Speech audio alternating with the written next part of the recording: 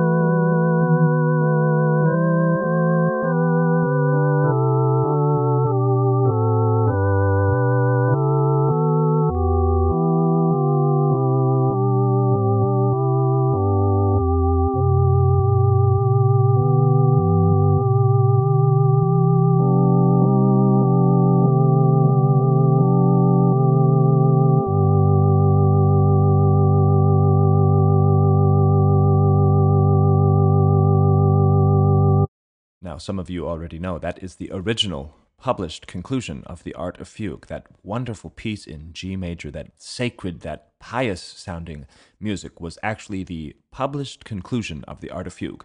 We know that the end of the last fugue is lost, and the editor of the first edition, 1751, prints this little excerpt here. It was wished to compensate the friends of his muse by including the four-part church chorale added at the end, which the deceased man in his blindness dictated on the spur of the moment to the pen of a friend. So we have this image here, Bach dying, blind actually. He had this failed eye operation by an English oculist. He was blind, lying there on his deathbed, and he dictates this music to a friend. What an image is that? Then in the first biography of Bach, by Forkel, Nicholas Forkel, half a century later, mind you, Forkel says this: To make up for what is wanting in the last fugue, there was added to the end of the work a 4-part chorale, Wenn wir in höchsten Noten sein. Bach dictated it a few days before his death to his son-in-law, Alt-Nicol.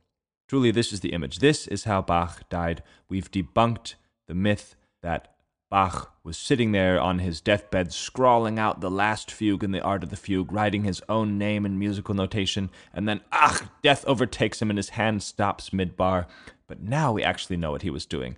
He was dictating this beautiful chorale. And how many of you are turning over 4-part counterpoint in your dying thoughts? Well, that was what Bach was doing, so thanks very much for listening. Thank you for listening to the WTF Bach podcast. And we would be remiss if we didn't thank you for listening to the WTF. Wait. No, I'm absolutely lying to you. This is not what happened. Don't believe this. This is yet another myth. I know, ladies and gentlemen, the truth hurts. The truth is very hard to come by. We need to dig to find out what really went on here. So don't believe this. Don't believe the Art of the Fugue's first edition. Don't even believe the first biographer of Bach. Let's dig and be scholars and find out what went wrong and how this, yet another myth surrounding the art of fugue, started. Now, if we're familiar with Bach's works, we know of another one by the same title, Wenn wir in höchsten Noten sein, when we in our hour of deepest need. It comes from the Orgelbüchlein, which is the little organ book. It's a set of organ pieces assembled in Weimar earlier in Bach's life, about 30 years before, and it sounds like this.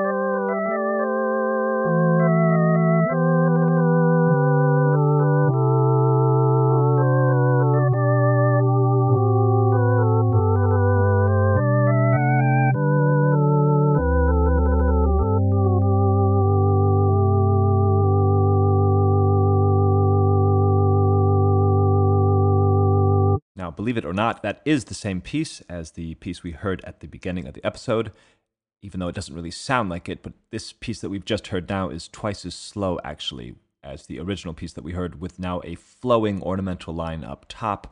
If I were to isolate the melody in both pieces, we can hear that it is the same. Listen to this.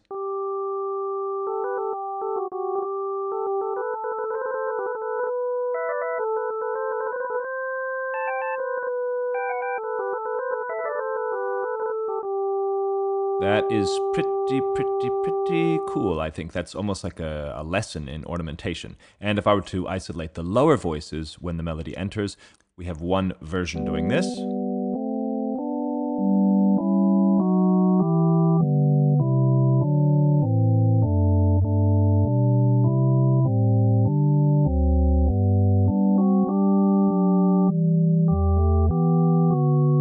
And we have the other version doing this.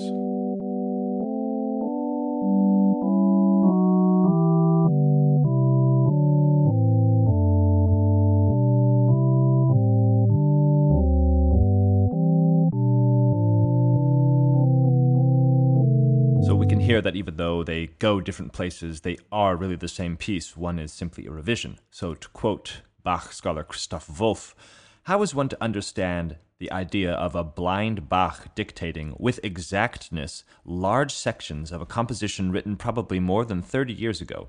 Even considering Bach's virtuosity in the craft, the borderline of probability would here seem to have been crossed. Today we have attained a familiarity with Bach's working procedure that tells us that even in his prime, he rarely relied entirely on his memory. For instance, in drawing parts from a score just finished, or in dealing with parodies meaning that you are quoting music from another piece and reusing it. Dealing with parodies or transcriptions of existing works, he used the original manuscripts as a working base. How much more plausible would it be that on the spur of the moment, Bach might have created a completely new variant by dictation without having to strain his memory? Okay, Wolf advances a hypothesis, writing about this deathbed, this so-called deathbed chorale, that Bach in his illness was turning his mind toward unfinished works, and in particular the 18 chorales for organ, the so-called Leipzig chorales.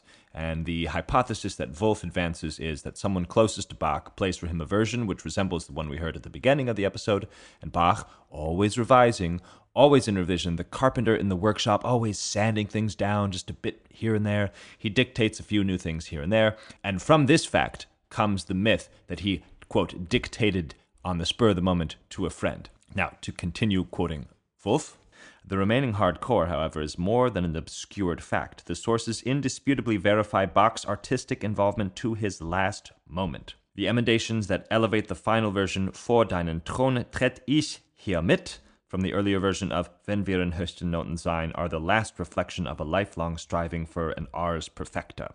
So what Wolf is talking about there with that name change is that the text appearing in the first edition of the Art of Fugue is not the text that Bach was working with on his deathbed. And this is very interesting because Bach, he was revising this collection of organ works, and he's going back to this melody, this Wenn wir in höchsten Noten sein. And as oftentimes melodies, especially with church hymns, have different texts, this melody here has two different texts. It has When We in Our Hour of Deepest Need has also the same text for deinem Thron, before your throne I now appear. So Bach is sort of turning his thoughts to the beyond.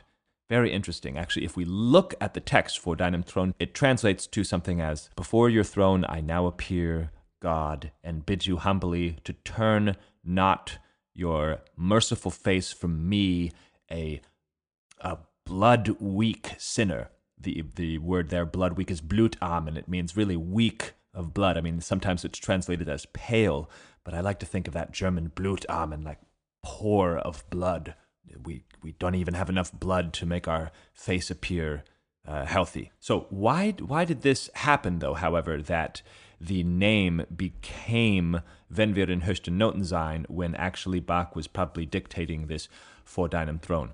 Well, what happens is that the latest revisions, which were being worked out by Bach with someone on his deathbed, were sent to W.F. Bach, the organist, and the engraver's plates for the Art of Fugue went to C.P.E. Bach, the harpsichordist.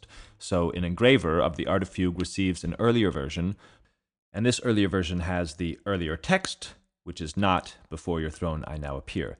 And indeed, the Art of the Fugue, the original published version, that beautiful piece that I played for you at the beginning, is not really the latest version because there is a different version which appears in the so-called Leipzig chorales, which does have just those very few changes that Bach was working out, and I'll show you just a couple right now. For example, at measure 7 here in the version that appears as the conclusion of the Art of Fugue, we have this.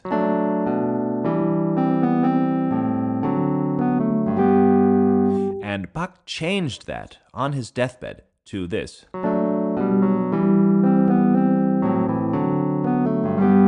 So what happened there was that this tenor voice, this one in the middle here,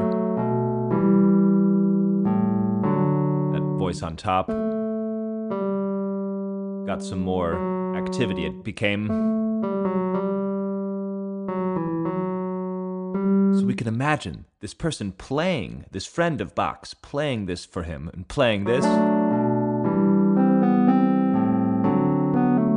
And Bach saying, nope, it needs just a little bit more movement. Change that middle voice and give it some more motion there.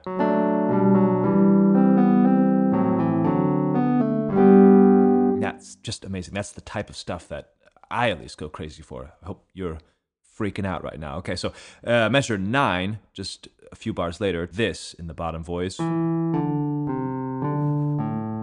it turns into... The reason Bach did that was because the melody has this... So Bach wants this canonic imitation in the lower voice to happen. You hear that? So that the product is something like this in the early version, but in the finished version we have, again with that movement. It's just amazing. Another corner that just gets shaved off. There are just a couple more, but I'd say that we'd rather discuss this music and really talk about what's going on. This original finale, of course, was not intended by Bach to be connected with the Art of Fugue in any way. I think it sort of became that way, just as the editor of the Art of Fugue says. He says that to compensate for this lack of the final fugue, he's going to throw in this one, which Bach was also dealing with at his death. But this is what is called the chorale prelude. A chorale prelude is a choral melody on top, which is that beautiful soaring melody that you heard with the vibrato effect on it. And it's accompanied by these lower parts, in this case 3 lower parts that are sort of singing bits and pieces of the melody in imitation. So you have the melody, which is this.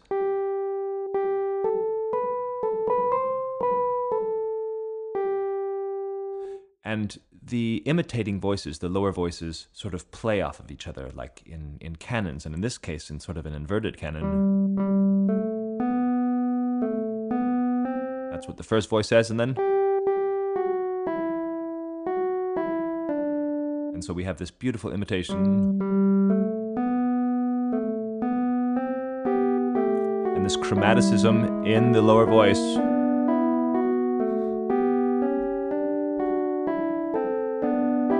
And then the lower voice, the pedals in this case. Again, with the same shape and chromaticism. And this, I mentioned the pedals because this actually is an organ piece as opposed to the harpsichord piece that the Art of Fugue is. Again, there's more confusion surrounding this work because of things like this, because the original edition has, I think in the last bonus episode I covered a piece for 2 harpsichords, and then we have this piece which is an organ work, and it's all written in open score, which was probably not Bach's intention to have this organ chorale written in open score like it is. We're here in this podcast sorting these things out, making sense of all this confusion surrounding Bach's dying thoughts. But I absolutely love this last cadence here.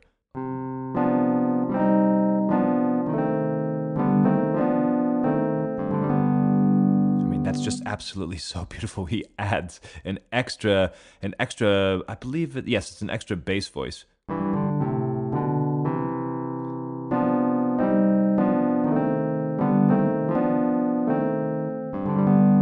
And that's, meanwhile, while the soprano is just holding that G as long as possible. And I can't actually sustain on this clavichord, but here we have...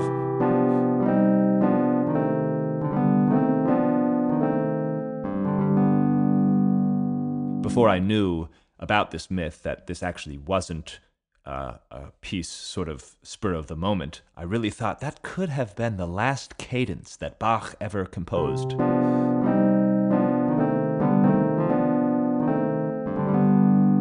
that would be pretty great if it were, but even so, Bach was occupied with this music near his death, even if he wasn't dictating this spur of the moment to his friends. So let's listen to it one more time, and I believe Leonard Bernstein talks about the chorale prelude being like a ship sailing down this big river, and you have the sort of the river flowing along. And out of this river comes these islands, or these big icebergs or something. We'll hear it up high after the bass voice enters, but of course, turning over these words in his head before your throne, he's imagining he's going to face God after this incredible life that he gave to music, and we have here with us to enjoy. I'll play it one more time, speaking my way through it. Here's the first voice. And the second voice, imitating. They're singing bits of the chorale melody as if they're whispering the subject matter. And now the bass voice. Again, whispering about the melody. Chromaticism. There we're hearing the old version. And here, that's the first that's the melody. There it comes, out of this river. Singing the text, before your throne I stand. And now that's like the first section, and again we hear it restart, and they're singing more bits of the melody in imitation again.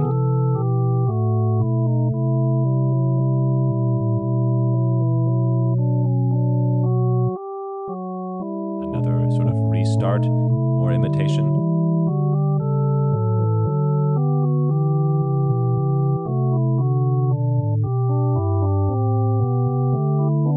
Here comes our second island.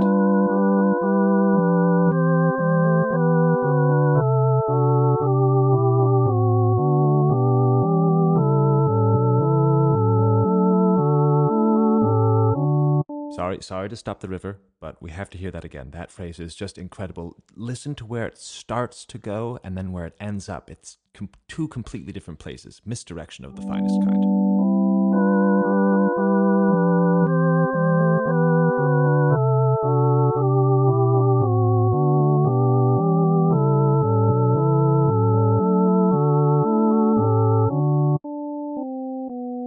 And now we have the whispers of the next bit of the melody, which is a descending scale. You hear all the voices now descending in that scale.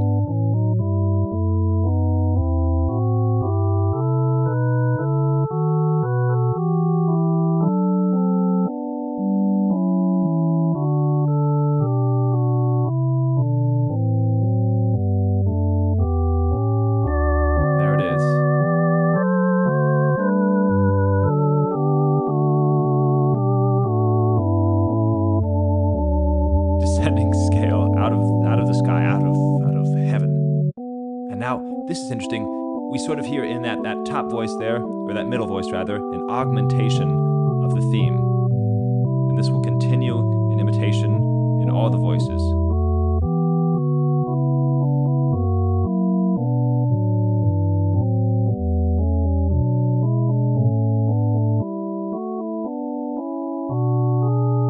There's the bass voice now in augmentation. Here's the last bit, the last island.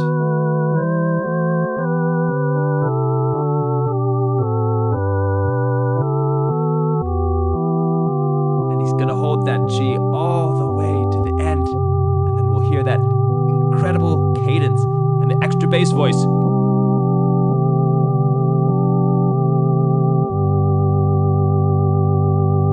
And then you just imagine Bach there just dying and going into the next life. Okay, let's hear that one more time. Thank you very much for listening to the podcast.